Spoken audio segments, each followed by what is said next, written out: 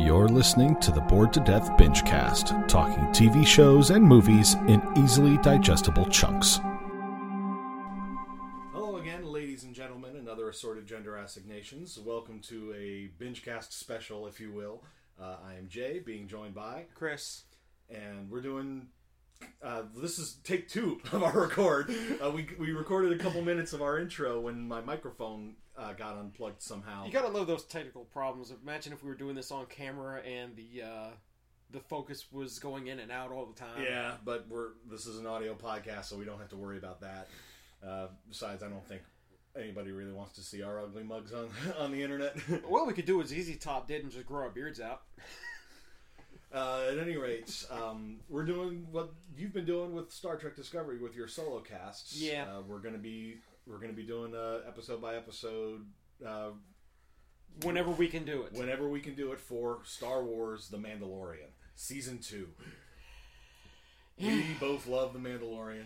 That we do. It's literally as much. I mean, I know other sci-fi series have had this title, Western in Space. Firefly being the... Firefly, the original Star Trek.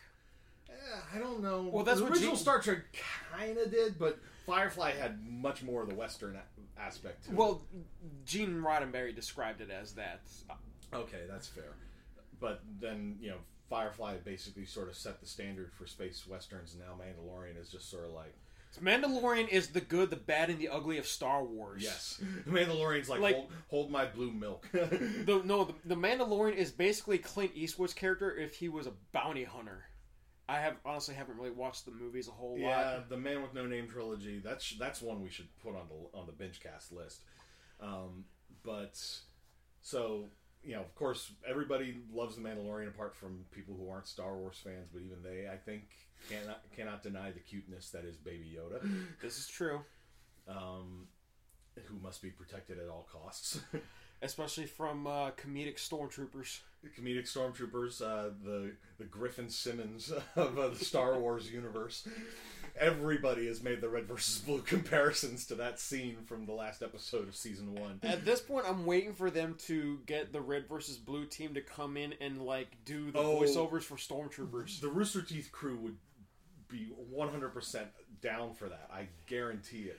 Hey, if it means their names are in those blue credits, then yes.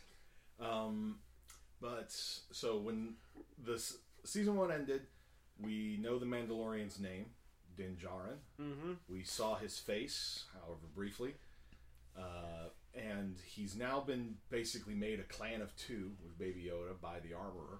And he has his own little the emblem now. Yeah, we have it up on our screen right here. You can see it right there on his. It's on the his Mudhorn. The Mudhorn. Yep, that's his sigil. That's what they called it. Yeah. Yeah. And he's been basically tasked with finding Baby Yoda's people, so that he can be with his own kind. Can I just go ahead and say this right now? I'm looking I think one of the things that I'm more excited to see in this season. Granted, yes, I know Boba Fett. Yes. Is Ahsoka. Yes. Everybody's really waiting to see Ahsoka. I want to see how everybody wants to see how they're going to handle live-action Ahsoka. Yes. Because if that's the case, then I'm just going to depending on what happens to her character, I'm probably going to be going, give her own spin-off. Yes. Show us what happened after Rebels. Yes. But... You said Boba Fett, but when we did our Clone Wars rap cast, you actually had a different theory about who Spurs was. Oh, yeah. Cad Bane. Yes. Now, if that's who Spurs ends up being, that's cool. Me personally, I think it's going to be Boba. I'm sorry, but because of the way they made Cad Bane look in terms of his outfit, I could see him wearing Spurs. Yeah. He had the gunslinger chic down perfect. And for anybody saying, oh well, why would somebody in Star Wars be wearing Spurs? I don't know. Why did somebody in Star Trek season 3 episode 2 wear Spurs? Well, and why would somebody wear Spurs? Because they're in the Outer Rim on a desert planet. Sometimes you got to get the Bantha to giddy up. Sometimes you got to give people that warning that you're coming into town. They can hear you from a mile away. Clink. Intimidation. plays a key role in bounty hunting. It also helps to have your own theme music. Yes. But we also know that while the Bounty Hunters Guild is no longer specifically hunting down Mando, I'm gonna probably keep calling him Mando, even though we know his name. What's everybody going to know him by? His real name or Mando? All the other characters are going to know him by Mando, except for Greef and Cara, because they were both there when it was revealed. But then again, they might just call him Mando, because that's what they've called him for years. Or at least years maybe in Greef's case, but, Cara has only ever known him as Mando. Yeah, so... so the Bounty Hunters Guild, there's no bounty on them anymore, but we know that the Imperial Remnant is still looking for them. Moff Gideon especially. Yes, with that special sword that he has. The Darksaber, yes. Which is one of those things that people who watched Clone Wars and Rebels, as soon as that thing came out of there and they saw it, we were all like, whoa, wait, what? Once again, aren't you glad I convinced you to watch those two? Otherwise, you would have watched that going, what's that? No, it's obvious what it was, but I'd be like, it's dark. But, I saw plenty of... I've watched a few reaction vids of people reacting to it. It's like, no! Seeing them all reacting, it's just like, oh my god, he's got the Darksaber. Now, the real question is, how did he get it? Because I think the last time I saw it in someone's hands, it was... Bo-Katan. It was Bo-Katan? Okay, because... Sabine had it briefly in Rebels, but then she gave it to Bo-Katan because she was essentially the leader of the Mandalorian people. Yeah. But I remember Maul was wielding it at one point in time, too. So. He took it when he, usurped the Mandalorian regime, essentially. Well, he had it up until Palpatine kicked his ass. And we never saw him use it or have it in the final season. In Season 7. Yeah, I was kind of glad to see him go back to using his old lightsabers. But, so there's a lot going on there. We know, like we said, that Ahsoka's in this one. Probably Boba Fett, possibly Cad Bane, we don't know. But Boba Fett has basically, I think, been confirmed as being in this season. We don't know the specifics, but... Yeah, I read that he's supposed to be in it, but I don't know who is playing him. I feel like the person who should be playing him should be the same guy who played Jango Fett. Yes. Because I feel like... Because he's going to have the same face. Yeah, plus, if they have a white actor playing him, it's just not going to... The one way they could possibly get away with casting somebody else if we ever see him without his helmet, which I say no, you should never take his helmet off, because Boba Fett... Except for when he was a kid trying to kill Obi-Wan. No, not Obi-Wan. Yeah, I'm not counting Clone Wars. I'm talking in live action. Oh. He is only, he is iconic. He is who everybody pictures when, Star Wars fans, when Mandalorians are mentioned. Yeah. Prior to this series, somebody mentions Mandalorian, Boba Fett is who you picture. And, so... But if they do show him without his helmet, they could get away with it by explaining that after he crawled out of the Sarlacc gullet, he was all scarred and everything. He had got some surgery or something. All of his equipment was damaged. He couldn't recover it or something like that. Couldn't recover it, and if they show his face and it's not the guy that was Jango, again, you could just explain that that his face got all scarred up and he got some underground surgeon to put his face back together. He got the guy that Jack Nicholson's Joker tried to get. Right. Mirror. I mean, that's but having something like that explain facial differences is how they handled Mark Hamill in Empire. Having him get clawed in the face by the Wampa is how they explained differences in his face after he had a car accident between episodes 4 and 5. But if I remember correctly, I think between episodes 4 and 5, they filmed the holiday special, and Mark Hamill said about that. We don't need to dwell on. And Mark Hamill looked like a Ken doll in that damn thing. Well, regardless, let's stop beating around the bush. Let's get down to it because we're both really looking forward to this. So that's it for now, and we'll see you after the binge.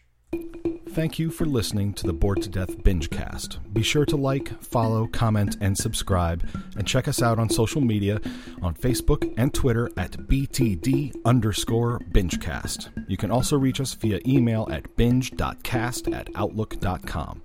We are proud to be a part of the CKCC Radio family of podcasts, available through your podcast streaming service of choice. Be sure to check out the rest of the CKCC Radio family.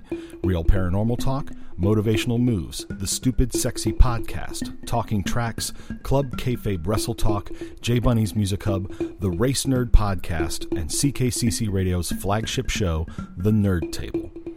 And now, the binge is done, so let's get to the discussion. And we're back. This was definitely the way. This was definitely the way. It was a great episode to open up the season with. Oh my god, yes! They went back to Space Western. I don't smoke, but I need a cigarette break after this one. Damn right. This is gonna have to be an after sex cigarette. It was that good. So we open with the scene from the trailer of him going to the fight club. Yeah. Talking with the one-eyed alien. Who was played by John Leguizamo, a.k.a. Luigi. I'm sorry, Luigi Mario. A.k.a. What's his name from John Wick? Yeah. Who owned the garage. Yeah, the one who's like, you need to take this car back. Yeah. and punched Vigo's son, who deserved it. But anyway, and basically what happened was exactly what we saw in the trailer. You know, although the circumstances were a little bit different. We don't have to do a full recap of what happened in the episode because spoilers. Go watch the freaking episode. But we can touch on a few things. But long story short, he ends up having to fight all of Leguizamo's goons, and then because he's looking for Mandalorians because he basically needs to travel from lair to lair, covert to covert, rather. Yeah. While he's trying to track down other Mandalorians. Well, other Mandalorians, but also to try to get them to help him find Baby Yoda's people. Exactly. Because other than Yoda, there have been no other encounters with this particular species. Yeah. I feel like I think there was a female of his species that was in something that was. I don't know if it was in. I think it was in Legends, so it's non-canon now. It's in one of the old Star Wars novels. Yeah, probably. But regardless, we don't know anything about the species. The species has never been given a name, for crying out loud. Once they're gonna have to come up with something. Yeah. The fans will probably just call them Yodelings or something. And you know what? Until we get a proper name, that's just what we're going to call them, Yodelings. Oh God, does this mean that if they start calling them Yodelings, do we have to say we came up with it first? Yes, yes, absolutely. I am going to tweet that out so I can lay claim to that before somebody else does, or so I can pretend that I lay claim to it at least. But so Gor Koresh was Leguizamo's character. Basically, finally tells him, it's like, I've heard of a Mandalorian on Tatooine and in a place called in a town called Mos Pelgo. Yeah, and I think we can all figure out Mos who Pelgo, whatever. I think we can all figure out who this Mandalorian is. Mm-hmm. But the funny thing is that I was speaking with somebody. It was another Star Wars fan, and they said that Django and Bubba both wear Mandalorian armor. They're not actually Mandalorians. They're considered outlaws. Because they're wearing Mandalorian armor without having the right to wear them. Probably. Exactly. So he goes off to Tatooine, and we get to meet the kooky mechanic lady from what was it, episode 5 of? Yeah, it was 5 or 6. It was the episode where he escaped to Tatooine. And it was the one where it opened up with another bounty hunter saying, I can bring you in cold or warm. Or I can bring you in cold. That's my line. And so he finally gets pointed in the right direction of Mos Pelgo, which was a town that more or less disappeared off the maps after the Empire fell. And we find out why later in the episode, but it's like a mining town, and when he arrives in town, finds out that the Mandalorian, you can't see me doing the air quotes in an audio podcast, but I'm doing air quotes, that the Mandalorian is the town's marshal, who's wearing Boba Fett's armor. But that ain't Boba Fett. No, and you can tell it ain't Boba Fett too, just because the moment he shows up in the door, you're like, that ain't Boba. No. Not unless Boba got real scrawny. Really scrawny, really quick. It's like, man, you starved in that Sarlacc pit. This was like the Justified crossover. Yeah, because it was Timothy Olyphant. Yeah, I didn't recognize him because I've never seen him with hair before, because I think the only thing I've really seen him in that I can remember is the second Hitman film. He was in the first Hitman film. Oh, he was in the first one. Yes. Okay. The second Hitman film had somebody else playing 47. Okay. And if I'm honest, Timothy Olyphant, the only things that I had seen, because I haven't actually seen Justified. I keep hearing it's a really good series. It's one of those things that I'll probably check out at some point. But the only things I'd seen him in were Die Hard 4 and Hitman. And I was just like, and then when I started hearing people singing his praises, and stuff, I'm like, why? Because I honestly did not see much to his acting ability in those movies. Granted, Die Hard 4, not a great movie. No, but he could probably be one of like the bright spots of the film.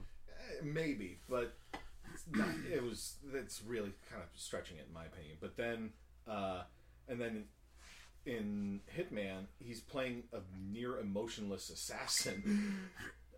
So, like I said, I probably just wasn't seeing him in his best roles, but this is, once I found out that was him, because I was looking at him, I was like, I've seen you somewhere before. It wasn't until his name came up during the credits, I was like, oh, okay. Now I know you. Now I know who you are. Now, if I'm honest, now I understand why people, like him. Again, maybe if I'd seen Justified, I would have been way more excited to see him or something. Well, plus he's probably been in a lot of other things too. Probably. And Mando basically wants him to just give up the armor because it's like you don't have the right to wear it. Well, he didn't really do anything to earn it other than freeing this town. Well, actually, it wasn't even that, because this came up in the backstory, where basically after the Empire fell, the mining collective moved in and enslaved the town.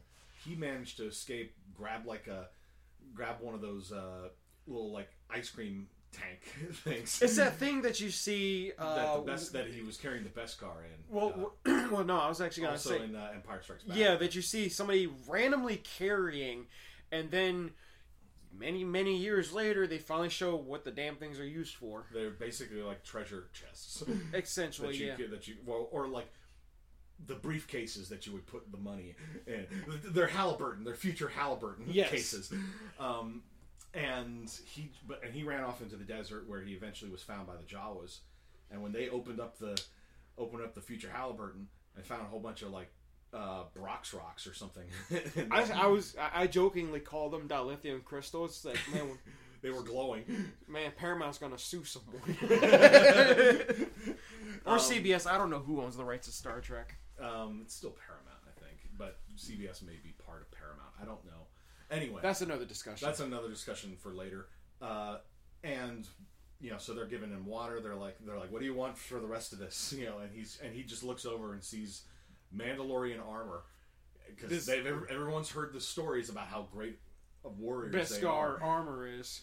We don't know if Boba's armor was proper Beskar or not. I mean, he does get shot while he's wearing it, and it just goes ping. Yeah, but regardless, he basically points to that armor.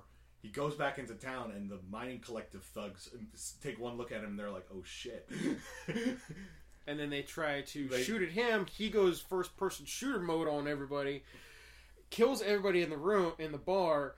They try to get away, and he just shoots a rocket at them. Yeah, he just shoots the damn rocket at them, blows that up, and I thought it was gonna be like that scene because from Iron Man. Yeah, from the first Iron Man movie. Jon Favreau. Yeah, because where Iron Man shoots the tank, walks away, and then tank goes boom. I thought it was gonna be like that. Well, but I guess that's because Cobb Vanth. That was his character's name, Cobb Vanth. Cobb Vanth is not a cool guy. Because cool guys don't look at explosions. And they just turn and walk away. Yep.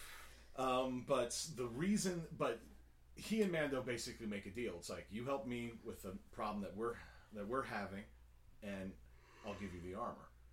And the problem that they're having is they got worm sign. I was literally, as we were watching this, because the town, like, the ground starts shaking and everybody in town, like, immediately gets off. And I started making Tremors jokes. And I'm joking. It's like, we've got worm sign, and then suddenly you actually see like something under the sand pushing a bow wave in front of it. And I was like, holy shit, we do actually have worm sign.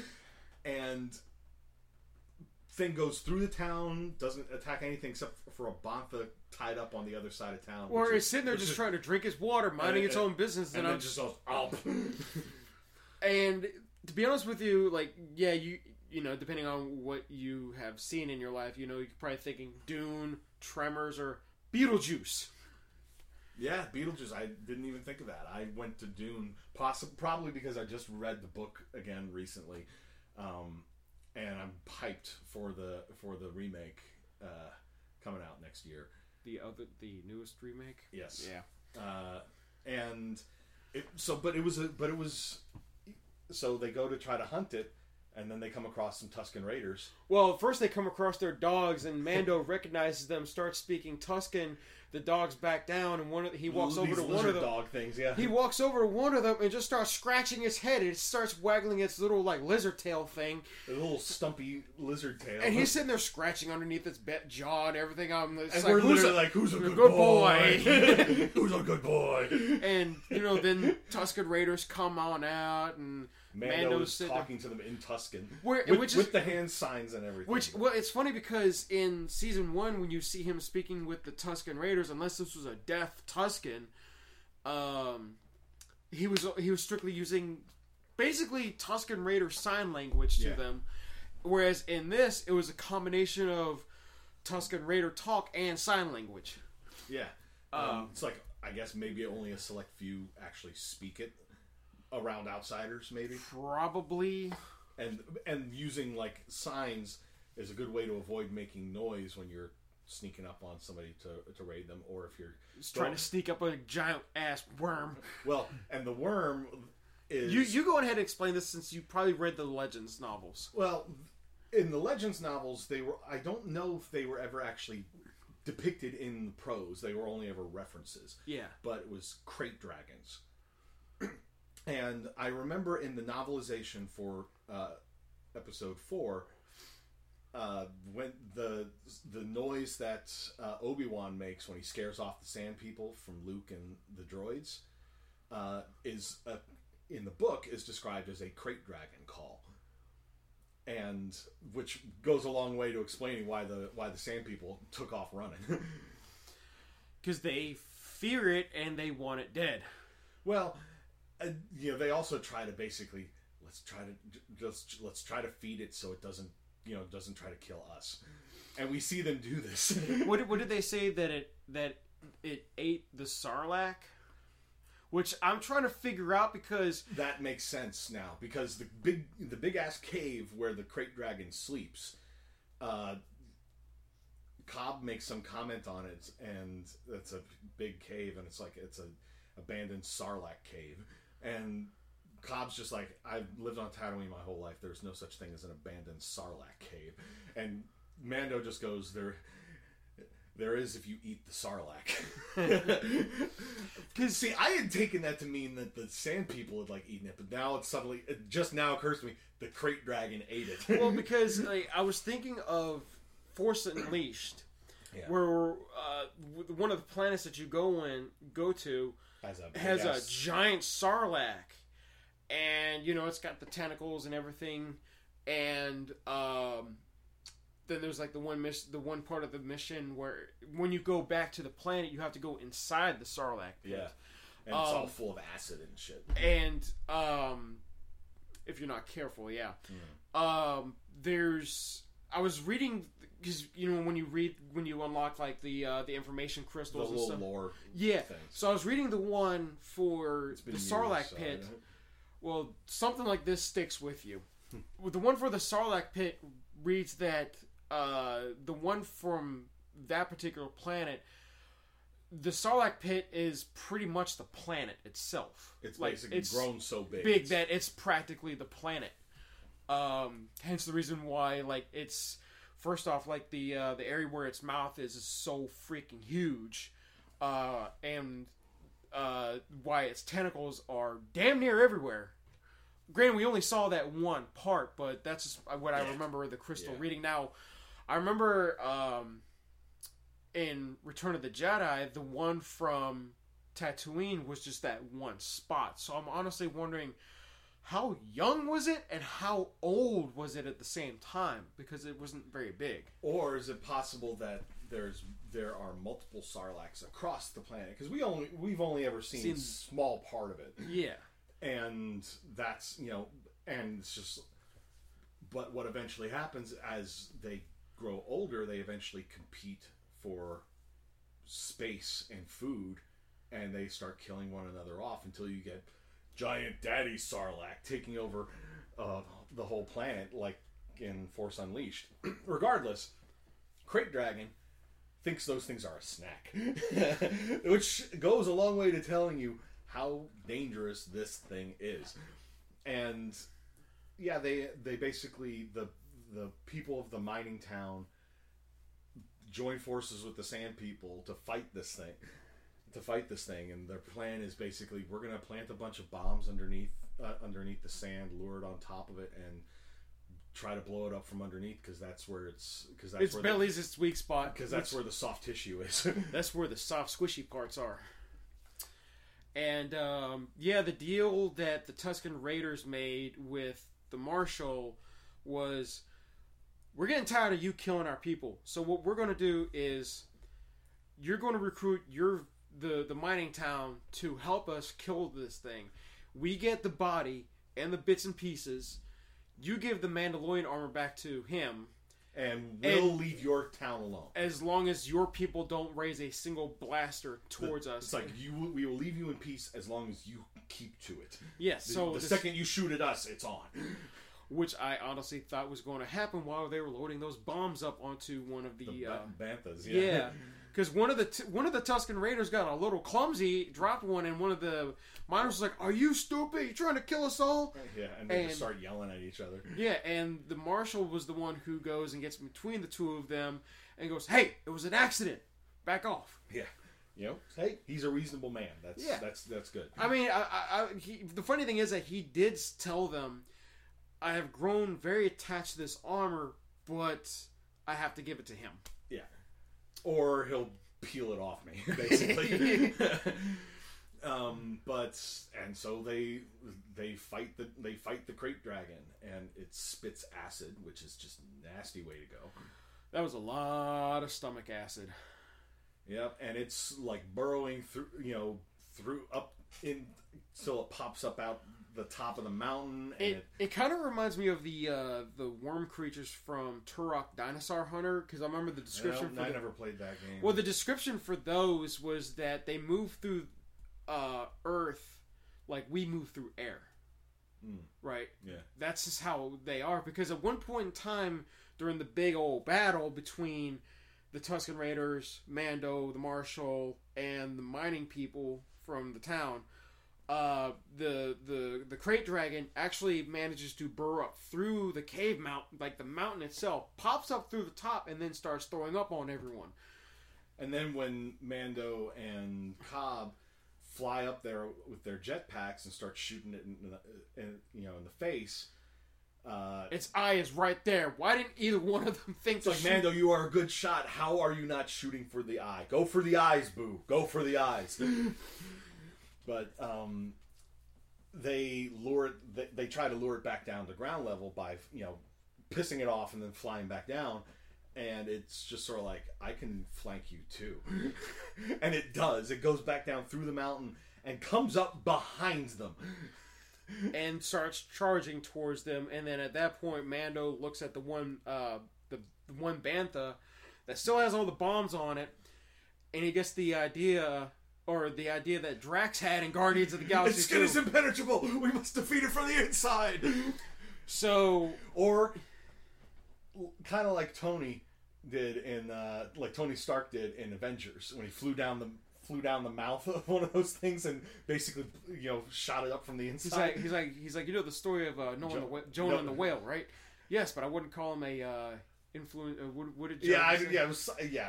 We know the line. We don't remember. What it reminded me more of was the scene in the first Hellboy movie. Oh my god, it's a much better example actually. Where he gets inside the Cthulhu monster, blows it up from the inside, comes out and goes, "That's gonna be sore in the morning."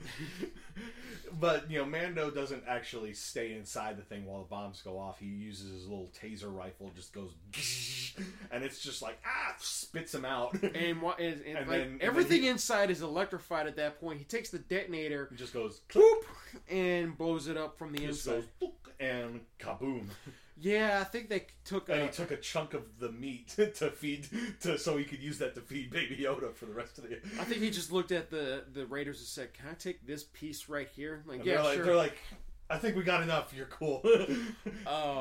Plus, I think they also have a bit of respect for Mando because he's able to communicate with them properly. He treats them with respect. He speaks their language, and he can communicate in sign as well. He respects their territory and their claim to their territory, and knows how to work with them. But no, what was it where he tapped on the marshal's back, the jetpack, and he shoots off? Yeah, and it. All right, for visual context, if you've seen Return of the Jedi. When Boba goes flying and crashes into Jabba's little floating sail barge, the sail barge, it looks exactly like that, but without him actually hitting anything. Yeah. So, they snuck in so many little things for fans. Can I just go ahead and say what the Marshal was driving? Yes. Oh my God. Yes. So Mando borrows a rusty old speeder bike. Okay. First off, when he's slowly driving into town, it's making motorbike noises. But when he and the Marshal go riding out to go find the crate dragon, go ahead. The Marshal. Oh God! How do I best describe this? You were outraged when you saw it. I wasn't outraged. I just thought it was funny. You were just like, "Oh my God!" That they threw this in there, and I love the fact that they have all these references to Star Wars lore in this show so far. So the thing that God bless him for it. Yes. So one of the things the thing that he is driving, the Marshal is driving, is one of the engines for Anakin Skywalker's pod racer. Yeah. It's got a motorbike seat on the side of it. Sidecar. And to be honest with you, it does look pretty cool, but when I saw that, oh my God. I was like, oh my God. You're like, what? I was like, that's Anakin Skywalker's pod racer part right there. I was like, he's riding a freaking pod racer, and you were like, that's Anakin's pod racer. Yes. I was like, oh my God, you're right. I had to go do a Google search on Anakin's pod racer and show it to him. Yeah. And then he was like, oh my God. But then, but at the end of the episode, the miners are there sort of watching the Sand Peoples cutting up the carcass. Mando's wrapping his chunk of meat, which is bigger than Baby Yoda, in cloth. So no. The best part is that Baby Yoda's looking at it, just sort of like yum. And Cobb hands over the armor and is just sort of like, take good care of it. It's been good to me, or something along those lines. It's been good to me for a long time now. And so Mando starts driving off into the twin sunset. And then we see a man, bald guy with some robes like people wear in the desert, and a couple of guns strapped across his back. I don't know. He looked real familiar, but I couldn't place his burnt up face. Oh, not scarred. Really burnt, scarred face. Yeah. But when he turns around, It was. Do we really want to say it? Yes, let's go ahead and say it. Spoilers at this point. Spoiler. So if you have not seen the episode yet, turn it off right now and then come back. Yes. So go ahead. It was Boba Fett. It was Boba Fett. It was Jango Fett's actor, too. Yes. Well, not only Jango Fett's actor, the same guy who voiced every single clone also. Did he do the voice for the Clone Wars? I could have sworn it was somebody else who did the voice. No, for the he Clone came. Wars. No, they got him back to come and voice all of the clones. Okay, so that's even more badass. That he was able to do that voice acting. I had to go on to IMDb because we commented on this in the Clone Wars Rapcast that he managed to give them all little individual like quirks in their way of speaking and stuff. Yeah, including different accents. Well, no, the accent was usually the same, but it was different ways of speaking. Yeah. Some of them maybe had a little bit of a higher voice. Some of them maybe had a little bit of a deeper voice or whatever. More calm than more others. calm. This guy's a little bit more crazy, so he's like, he's well, no, cackling I or was thinking whatever. like the giant hulking man of the. Of the Bad Batch, yeah. Yes, that and then. and Specs was also. Well, he was the nerdy one. I think he just kind of just like, how would I voice Donatello? Yeah, I'm never gonna be able to look at the Bad Batch now without thinking of like The Ninja Turtles. Ninja Turtles. Yes, the Rambo one is Raphael. I would actually go with Leonardo more for him. Yeah, no, that Big hulking guy is more like Raphael. Yes, especially the newer versions. But what are the things that were in it that we noticed? Because I know there was a lot of stuff. Yeah, there was a lot. Well, there was the Gamorreans, the pig, the like orc pigs. Yeah, in the Fight Club, the green pig dudes from Return of the Jedi that were Jabba's guards. Are they native to Tatooine? No, they're not. Okay, but they tend to work for Hutts a lot. I think whatever's left of the Hutts at this point. I'm sure the Hutts are still out there. Their crime syndicate's probably been dismantled. They're trying to regroup and then try to, especially with Crimson Dawn and all of them being gone because of members being killed off. Well, and as was said in the episode, it's like there was a vacuum and something moved in to fill it. And yeah, but it was Cobb referring to the Empire after the Empire was pulled out. The mining collective just moved in and basically was worse than the Empire until Cobb chased them off, I guess. But it's the same thing is going to be true in the criminal underworld as well. It's just sort of like if you remove a major authority figure in the mob, then that leaves a power vacuum, and people are going to move to fill it. What was it that Kingpin said in the Spider-Man game when he got arrested? He goes, "I'll give you 1 month before you wish that I was back." Yep. And it's one of those things that even like real life law enforcement agencies have to deal with as well. It's just sort of like we want to take these guys down, but who's going to replace them? Exactly. That's why they have to. That's why they're usually cautious about trying to make a move on major figures like that, because they may be criminal scum, but they are usually keeping worse things in check. Which is something we're kind of seeing in Mandalorian, because this is post Return of the Jedi. The Empire's gone, and without Vader and the Emperor, sort of, and some of the major Imperial leaders around, you've got people like Moff Gideon rising to power. Yeah, Moff Gideon, is bad fucking news. He really is, especially if he has that damn saber. Now, let me ask you something though. Do you think Boba is going to get his armor back? He was watching Mando driving off with it. He's probably tracking him. Most likely, and he probably has a tracker in his armor too. I wouldn't be surprised, but he's it's a question of, did the Jawas take the armor off him after he crawled out of the Sarlacc pit, and it was just a matter of Cobb got to it first?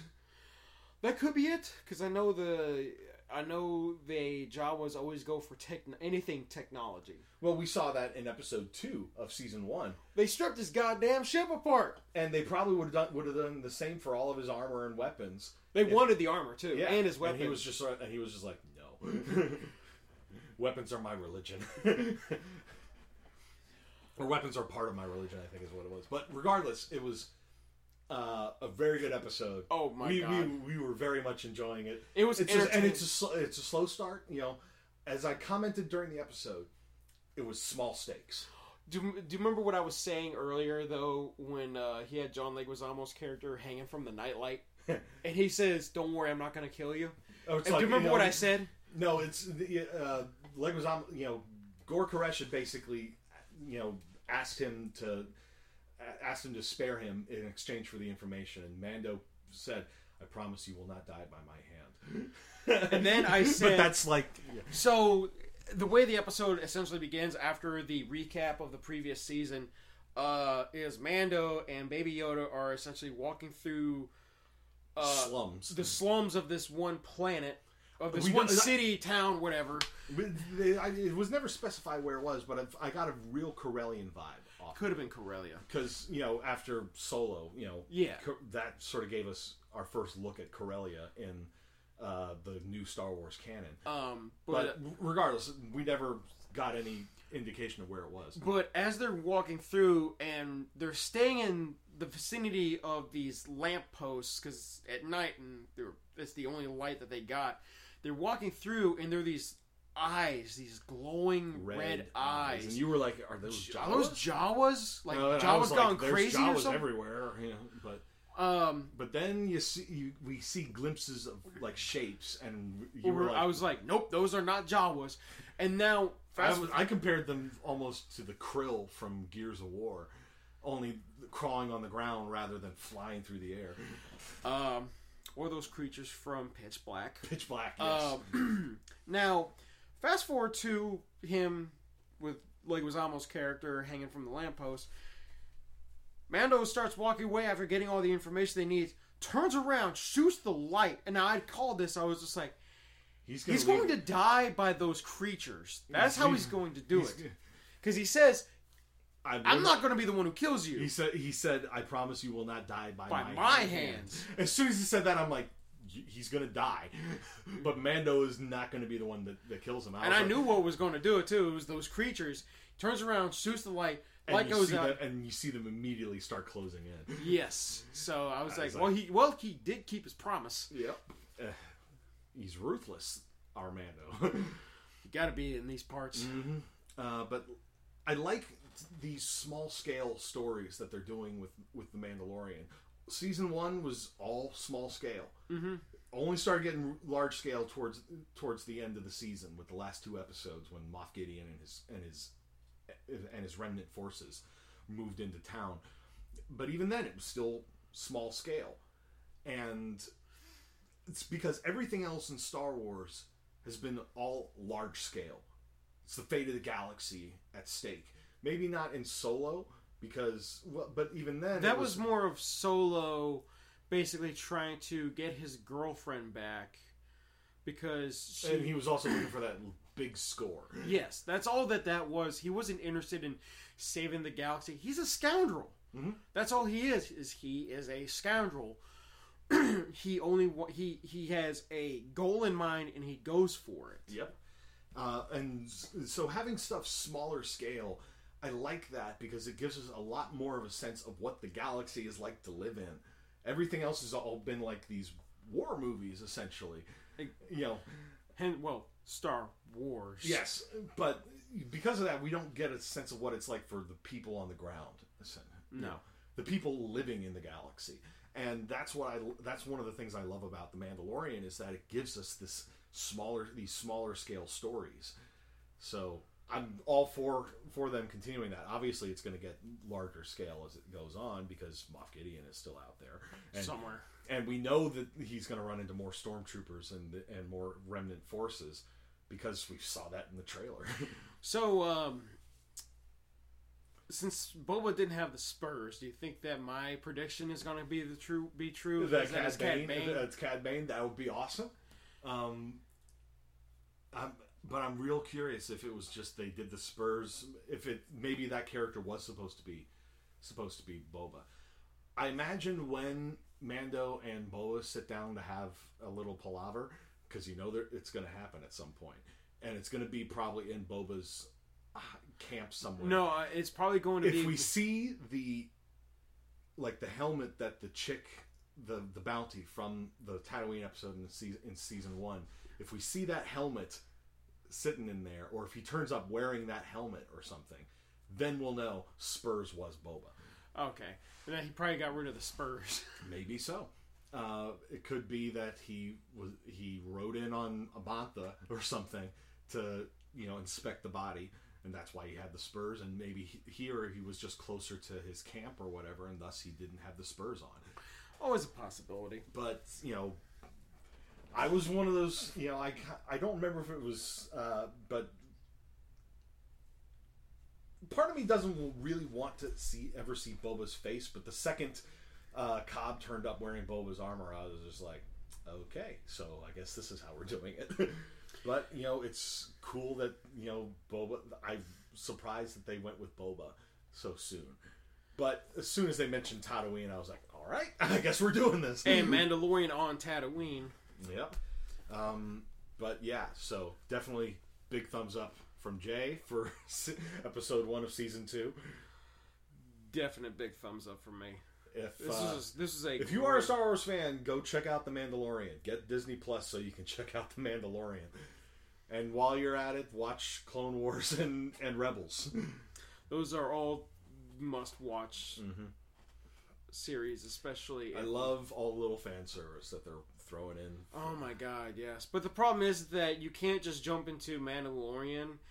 I would highly recommend starting with Clone Wars. And then watch all that. Watch all of that. Mm-hmm. Go into Rebels. Watch all of that. You don't need to watch any of the movies. And then after that, it goes straight to Mandalorian afterwards. Rebels would probably be a good bet as well, but... No, I said watch Rebels. Okay. Yeah, but yeah, watch Clone Wars, watch Rebels, then watch Mandalorian.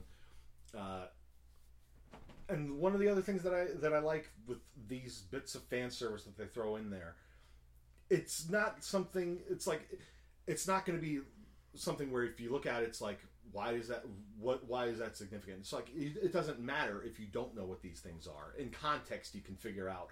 Oh, that's his speeder bike, But fans are just like, oh my god, it's Anakin's pod racer. It's like you don't have to know recognize what a crate dragon is from one of the old Legends novels because it was never shown before or described before. But it was maybe it was definitely seen as like an apex predator sort of thing, and you don't call something dragon for no reason. Well, this thing definitely spewed something up. Well, I mean, there are some dragons in D&D that spit acid rather than breathe fire. Or ice, or whatever. Yeah, but but I like that it's like they deliberately have written The Mandalorian in such a way that even non-Star Wars fans can enjoy it because they give you enough context if in the scenes, in the dialogue, that you can piece together what you need to know. I said that before about Mandalorian season 1, especially the first episode. The first episode is a fantastic case of show don't tell. They didn't have to give us a bunch of exposition about what all this stuff is. They showed it to you and let you put it together for yourself. I was checking to see if there are any more like celebrity cameos or whatever. 'Cause I was just like, all right, who's the celebrity cameo of the episode today? And it was Timothy Oliphant. John Leguizamo, Timothy Oliphant. Oh god, it's like they're pretty much sending emails out to celebrities saying, "You want a Star Wars cameo?" Kevin Smith got one in Force Awakens. Yeah. Well, all he did was he just provided his voice for a stormtrooper. And then there was Simon Pegg. Yeah, Simon Pegg. He was the dude who basically owned Rey. Yeah. If I hadn't been told that was Simon Pegg, I would never have guessed because he was it was a combination of practical and CGI. Practical and CGI, and then the voice. It was completely unlike his voice. So It's like I wouldn't have known. But anyway, yeah, I'm sure there are plenty of actors out there who are just sort of like, I want to keep working, but I kind of want to leave a gap in my schedule so I can squeeze in a cameo on Mandalorian. Or something. Well, remember the one that I didn't know it was him in Force Awakens, but Daniel Craig was a stormtrooper in that. Yeah, he was the one that Rey did the mind trick on. The funny thing is that his stormtrooper number was like something 007. JB-007. Or I don't know if that's actually canon. I think that's just what fans have basically said. That's what his serial number is. Screw it! It's exactly. canon. It's canon. If enough people believe it, then it becomes canon. That's how this works. Yes. And if it turns out nope, that's not how it works, then people throw hissy fits on the internet and become toxic fans. Yes, and we know. Stop being toxic fans, please. Anyway, we're coming up on 50 minutes here, so we should wrap this up. So. Well, before we finish up, let me ask you this: what are your predictions for the rest of the season? That's a real good question. Is there anything that you want to see? I want to see Boba Fett be badass. Prove that it's like I don't need the armor to be more of a Mandalorian warrior than you. I mean, he was using his dad's. He was using Slave 1 when his dad was fighting Obi-Wan Kenobi. Mm-hmm. So there's that.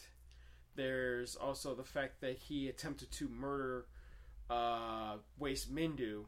I've had a very long day. I've had a very long day and a very long week. Yes. Anyway, getting screwed over at work sucks. Yes. I want Boba Fett be badass. So when he tried killing him, because he killed his. Do we still call him his dad, even though he's a clone? We're going to call him his dad because he killed Jango. And he was like, oh well, I'm just here to kill him. I know I'm gonna fit in on this ship because I look like all these other kids. Yeah. So, that's basically what he was doing. Was he was plotting to kill Mace Windu. Almost said it again. Mace Windu.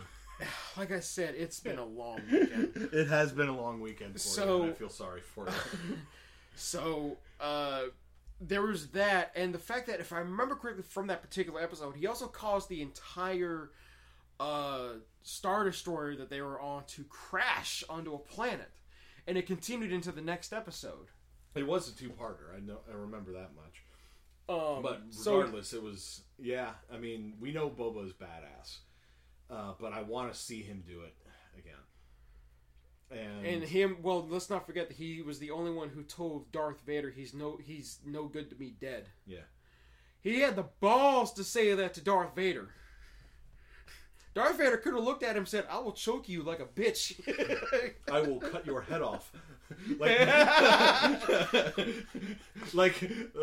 Like Mace Windu did to your daddy. Oh, God. Don't make me pop the movie. But that's some spaceball shit. But if Sasha Banks is playing Sabine Wren, then her, Mando finding her is probably going to be what helps him along on his quest.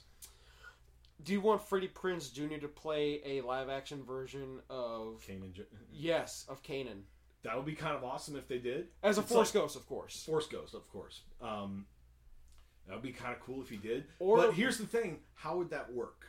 Because we've only ever seen Force Ghosts like that appear to Force users. I think it may be because of his romantic connection to her that he could do that. Plus, remember, at the end of the series, they had a son. So who's to say that his son isn't connected to the Force? Okay, but we don't know if we're going to meet the rest of the crew of the Ghost. Or the surviving members, so... Yeah. We don't know that that's going to happen. They don't need to throw in all of them. They can literally just show Sabine. And that's it. I'd be perfectly fine with just Sabine. Yeah. And hell, if they want to, they can show a family photo, Freddie Prinze Jr., Sasha Banks. I mean, that sort of thing. Well, except, no, you're confusing Sabine with the Twi'lek who owned who was the captain of the Ghost. Yeah. It's Sabine was the Mandalorian girl. Oh yeah, that's right. It's been a while. It's been a while since I've watched that, and plus too many goddamn characters. That's why, if Freddie Prinze Jr. were to show up as a Force ghost for Kanan, that would be cool. But again, it's like, how would that work?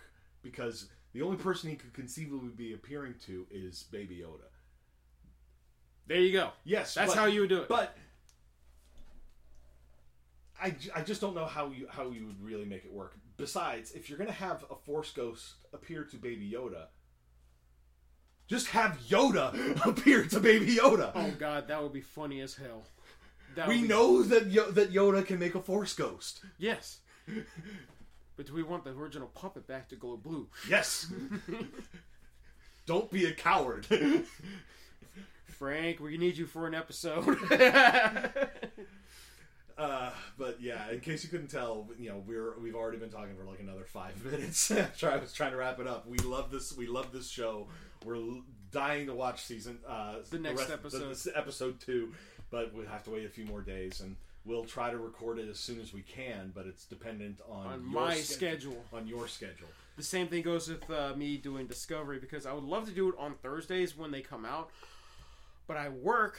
And the only times that I can do it is when nobody else is in the house, because I get peace and quiet. And I don't have other roommates, interfering. Yes. But yeah, so definite thumbs up. Go check it out if you haven't already. But yeah, so for Chris, I'm Jay, and we'll see you after episode 2, or chapter 10 rather, of Mandalorian.